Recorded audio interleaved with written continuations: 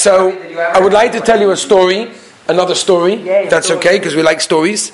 Rabbi Shalom Shadron said over this story, it's a Kabbalistic Gemaisa. I think he was at the Kosel when this happened. He was at the Kosel, and he sees two big motorbikes, like the Harley Davidson style, the huge, massive, huge ones. And these guys were on the motorbike, leather jackets, the earrings, the whole situation. It was an unbelievable thing, unbelievable. And he's watching the scene. Not only do they get into the main area, but they get right in there. They're allowed to go mamish like by the ramp area. They're allowed straight in. All security allows them in. Obviously, like two either famous or very wealthy or whatever people. So everyone's watching the scene. You can imagine, right? And what happens is as follows: they both get off the motorbikes. They both go over to the Wailing Wall, and one of them takes out a piece of paper and he starts scribbling something. He shows it to his friend. His friend looks at it, nods in approval. He folds up the piece of paper and he puts it into the wall. They give a kiss to the wall, and then off they go. They're gone. As soon as they came, they're gone. And everyone's like, okay, who's opening up the paper? Right? What's inside that piece of paper? What happened over there, yeah? So, someone actually did. I don't know whether it's the right thing or the wrong thing is relevant now, but they did. They opened it up, and they realized the whole story. These two guys on the motorbikes were two people that played for one of the big teams in Israel, and they had a huge game to get to the finals, and they had to win that game. And they came to the Kosel to daven, and they asked Hashem, can we please win? So Rav Shalom Shadron said over the story, and he said, you know what it shows? It's an incredible thing. Some people look at it and say, that's how you come to... But it's an incredible thing because they understood the koich of tefillah. They understood what it means to daven. That is what you need to do to get what you need. If you want to be matzliach, if you want to get somewhere, the only way is through tefillah. I want to move on today. We've been discussing the last couple of days the inyan of koich of tefillah. So I want to move on now to the same idea, but moving on to different topics in the same idea. Could you imagine? Imagine if you want to go to Buckingham Palace, or if you want to go into 1600 Pennsylvania Avenue. Am I right? It's the White House, right? I think that's what it is, right? It's not so simple. You can't just walk in. I read a story once of a Rebbe who did an incredible thing, really incredible exercise. I don't know which grade he was teaching. I think it was younger kids. And he pulled out his phone and he called a number and he put it on loudspeaker. And he answered the phone. The White House, can we help you? Yes, I'd like to speak to the president, please. They're like, who's speaking, please? My name is Rabbi Levine, whatever. I'd like to speak to the president. They're like, it doesn't work that way. You need to make an appointment. You need to speak to the secretary. You have to have a region. No, I just want to speak to the president. Just give it a couple of minutes. I need to speak to him. No such thing. You've got to call up the White House and speak to the president. He said, thank you very much. Have a wonderful day. Put down the phone. He said, my dear Talmidim, you want to speak to the president of the United States, one of the most powerful men in the world? You can't. I want to speak to him on the phone just for a minute. I want to tell him thank you. I want to ask him something. Nothing. You want to speak to Melech Malchei Amlochem HaKadosh Baruch Hu, the creator of the world. You want to speak to the Rabbeinu Shalom. You just have to speak. You don't need appointments. You don't need social security. You don't need secret service. You just go. You walk into a shul, or you can just speak from your bed. Or you can speak when you're walking on the street. We have an opportunity that we don't even have. Just imagine, you want to walk into Buckingham Palace, you want to walk into the White House, you need Secret Service, you need security checks, you need appointments, a certain way of dressing, a certain way of acting, a whole mahalach, a language, this. You want to talk to a Shalom? You just talk. It's an unbelievable thing. And we should take this maybe more seriously when we walk into a shul. Because we're walking into the Beis Elokim. We're walking into the Mikdash Ma'at. We're walking into a place where the Rabbeinu Shalom is found all the time. And we just roll in there and just, put on the phylacteries and we pray a little bit with the siddur, without the siddur, talking a bissel, not talking a bissel. What are you doing? You have an opportunity to walk into the Rabbeinu Shalom's house. You're walking into the Melech Malchei Amlochem's house and you just roll in there and act whatever way you want to act. Hashem Yirachim. We'll talk about that at a different time. But I want to tell you an incredible chazal, which is such an important idea for the inyan of tefillah.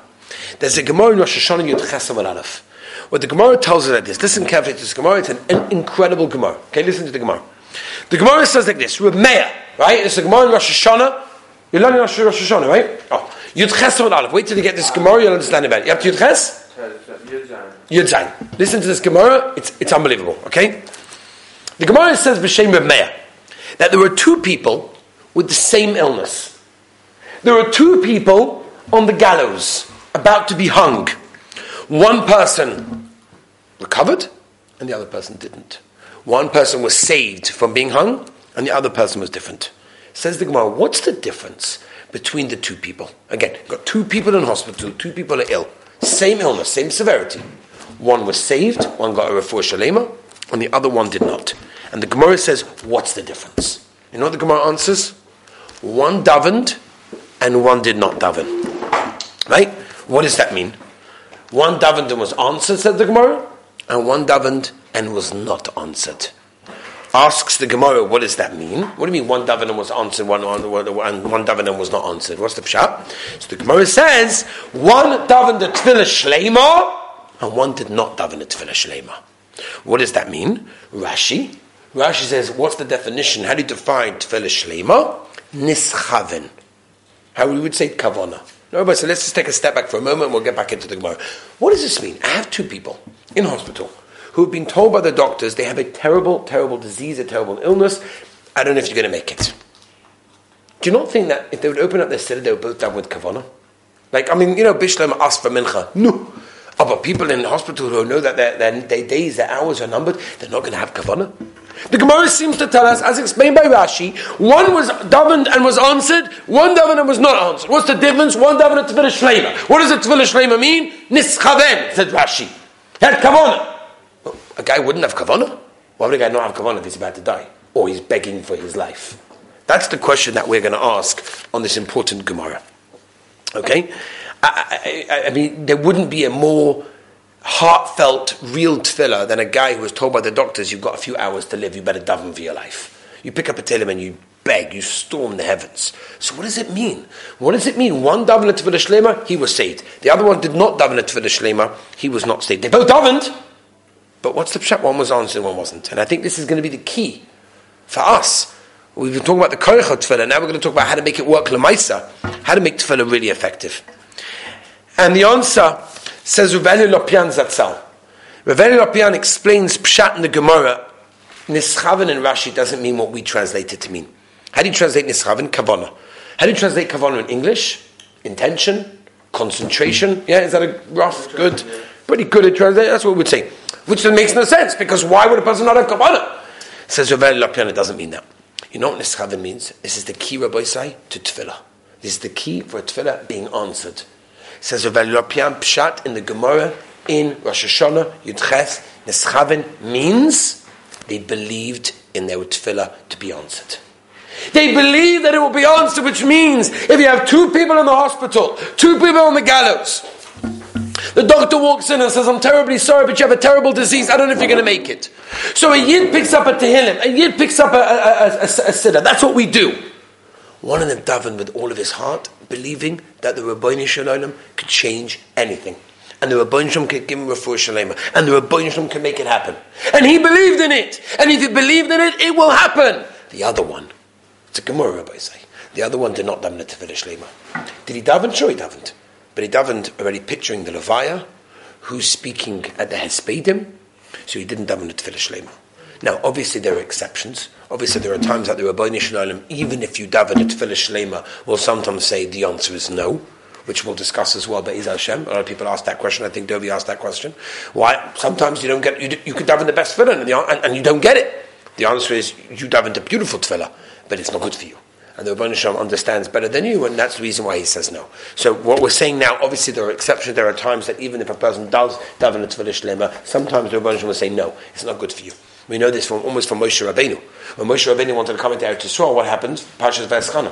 What's Parshas V'eschanan? Moshe Rabbeinu daven. And what did Rabbeinu Shalom say? If you daven one more time, I'm going to have to let you into Eretz Yisrael, because that's the koyach of Tevilah. So I didn't let him in, because it was bad for Klal Yisrael. If Moshe Rabbeinu would have been in Eretz Yisrael, why was that bad for Klal Yisrael? Because Moshe Rabbeinu would have built the Beis HaMikdash, and Chazal tell us, the Zohar says it clearly, that if Moshe Rabbeinu would have built the Beis HaMikdash, it would never have been destroyed, because anything Moshe Rabbeinu built was never destroyed. If the Beis HaMikdash had never been destroyed, then the Rabbeinu Shalom would have had to take his quote unquote, anger on us and not on Eitzim Vavonim, on stones and wood, which is what he did by the Beis Hamikdash. He took his anger out on the Beis Hamikdash by destroying the Beis Hamikdash and keeping us alive. But if the Beis Hamikdash would have been alive and would have been staying there, not being destroyed, then we would have had to be destroyed. And that's the reason why Moshe Rabbeinu was not going to come to Eretz Yisrael.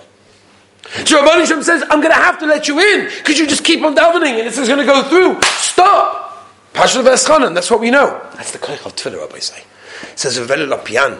When the Gemara says one daven then he got answered and one daven it didn't get answered, means because one daven with total belief that when I am davening now the Rabban Shem is listening and anything can change. It's Tefillah Shleima. That's what it means. That's the definition of that. And that's how important it is for a person to realize that his tefillahs really count. And yes, sometimes the answer is no. And yes, sometimes the Rebbeinu Shalom says, I'm not going to go out your tefillah because it's not good for you right now. Why? We don't understand. We don't understand the Rebbeinu Shalom's ways. Moshe Rabbeinu asked this question. The Gemara Brachos brings it. Daf Hey. That Moshe Rabbeinu asked the most famous question. We discussed it when we discussed Chodesh HaLevavos right in the beginning. That Moshe Rabbeinu asked the question to Rebbeinu Shalom, how do you run the world? Why do good people have bad lives? Why is it that the good people have such hard, terrible, tzaddik lives? What's the pshat? And the Rebbeinu Shalom says, you will not understand. You will never understand. You'll see the back of me, not the front. Why? Because you only see afterwards. You'll never see before. B'shas Ma'aseh. We don't understand. It's the tapestry that you turn around and see, all the wires and the threads in different colors going in different directions. It looks like a big mess, right? Turn it around. Wow. Look at that beautiful picture. Now you see it. But originally you didn't see it. So the Yisoid is that we don't understand how the Rebbeinu Shalom runs the world. But that's not our business and our job. Our job is to realize that the concentration that we have to have in Tefillah is so real that we believe that we ask the Rebbeinu Shalom, Rafa'enu, Salach Lanu, Tekar B'Shofar, Es Tzemach David, Parnasa Baruch Aleinu, the Rebbeinu Shalom can give it to us. Believe. As we said, always talk to the Rebbeinu Shalom. They asked Rabbi Sol Salanter about 150 years ago that when they were davening a little bit better, so a yid came to Rabbi Sol Salanter and said, Rebbe, it takes me 8 minutes to say the Shemona Esrei. How can I possibly concentrate on it? 8 minutes. How can I possibly concentrate on every single word of Shemona Esrei? In 8 minutes, I start thinking about, I've got a doctor's appointment, and what do they serve with breakfast? You think they're going to have baguettes today for breakfast? I don't know. What about freshly squeezed oranges? I'm thinking, that's what I'm thinking about during Shemona Esrei over here, right? I've got a business deal. How am I meant to figure it out during 8, So, Rabbi Sol Salant had a beautiful answer. He said, in Salant, there's a circus that just came. I want you to go to the circus, and I want you to watch the guy who's going over the tightrope and tell me what happens. It's a weird request from the biggest Baalei Mussar of the generation, but if Rabbi Sol Salanter tells you to do it, so you do it, right? So he went, and he came back from the circus, and he said, Rebbe, I did what you told me, I went to the circus. So he said, tell me, how long did it take for him to go from one end of the rope to the other end on this tightrope? He said it took about 8 minutes. He said, tell me something, did he slip? No. Did he fall? No. How did he do it? 8 minutes, a long time. How did he do it? He said every second he was concentrating on his next step. He was concentrating. He didn't think of anything else. He put everything. I don't care what's going to be for lunch. I don't care what's going to be for supper. There may not be a supper if I fall and I don't concentrate. And therefore I'm going to concentrate on every single moment and everything it is. So asked Rabbi Sol Salanter, why do you concentrate so much? He said, what do you mean? If he wouldn't concentrated completely on the wire, he would have for sure fallen and would have died. A person can concentrate when it means something to you. And that's what we have to realize. That's what we have to realize when Tefillah means something to you, when it's absolutely real. We have to realize that we have an opportunity to have an audience with Melech Malchei Amlochem HaKadosh Baruch Hu. That's what Tefillah is. And it doesn't have to be during Shachris, Mincha, and Mariv. It can be any time during the day and night. Wherever you are, doesn't make a difference. The Rebbeinu Shalom wants to hear from you. So we'll just end with one last Gewaldige Maisa. I don't know if any of you are familiar with BMG. Some of you probably are. BMG is Lakewood's. I was Zoicha to go and see the yeshiva. It's beautiful. Guys of Mamash Steigen. It's unbelievable. But there's a very, very interesting minhag, which I think they still have today, of they have a very interesting minhag of the Chavusa tumult at the beginning of this month. Right? First day of this, it's a mess. Beginning of this month, for those of you that are not familiar with BMG, Lakewood's wonderful yeshiva, is at the beginning of this month, they have a Chavusa tumult. That means everyone's all over the place finding Chavusas. No one knows would you learn with me? Would you learn with me? Everyone's finding their first set, the second set, the night set, Ben Hasdorim, Friday, Erev Shabbos, Motzei Shabbos, Friday night, Chavrusas. It's unbelievable what goes on over there. You know something? They noticed something incredible. You know what they noticed? they noticed that there was a guy who wasn't the best learner. Wasn't the most choshev guy. Wasn't a quick guy. Shvach, a medium guy. Seemed to get the best chavrusas every single time. It was like, wow. Everyone was like, how does this guy get the best chavrusas every Zman? It makes no sense. And then someone decided, you know what? On the first Zman, I'm going to follow him around. There must be a secret, like maybe he gives them money, or how does he get the best chavrusas? So they decide they're going to follow him around, and one guy follows him around, and he doesn't see anything abnormal. He sees the guy walk over to one of the best guys in the yeshiva. Would you learn with me? Yeah, sure. Okay. He sees him go to the next guy. Would you learn with me second set? Yeah, sure. He goes like the best guys in the yeshiva. He asks them a question. They say yes. And that's it. He's like, well, he didn't do anything special. How does he do this? It's so hard to get chavrusas. Some people are left without chavrusas. The best guy normally goes to the best guy, the medium with the medium, the low with the low. How does this guy, who's a medium guy, get the best? And after they realized, straight after he got all his chavrusas, he went to the payphone and he called his mother. And he said, "Oh, Ma, you can stop saying to him now, I've got all my chavrusas." The tefillah of his mother is what caused everything. Rabbi said the koyach of tefillah is such an incredible thing. We have to believe in it. Be'ez Hashem, tomorrow we shall continue with more.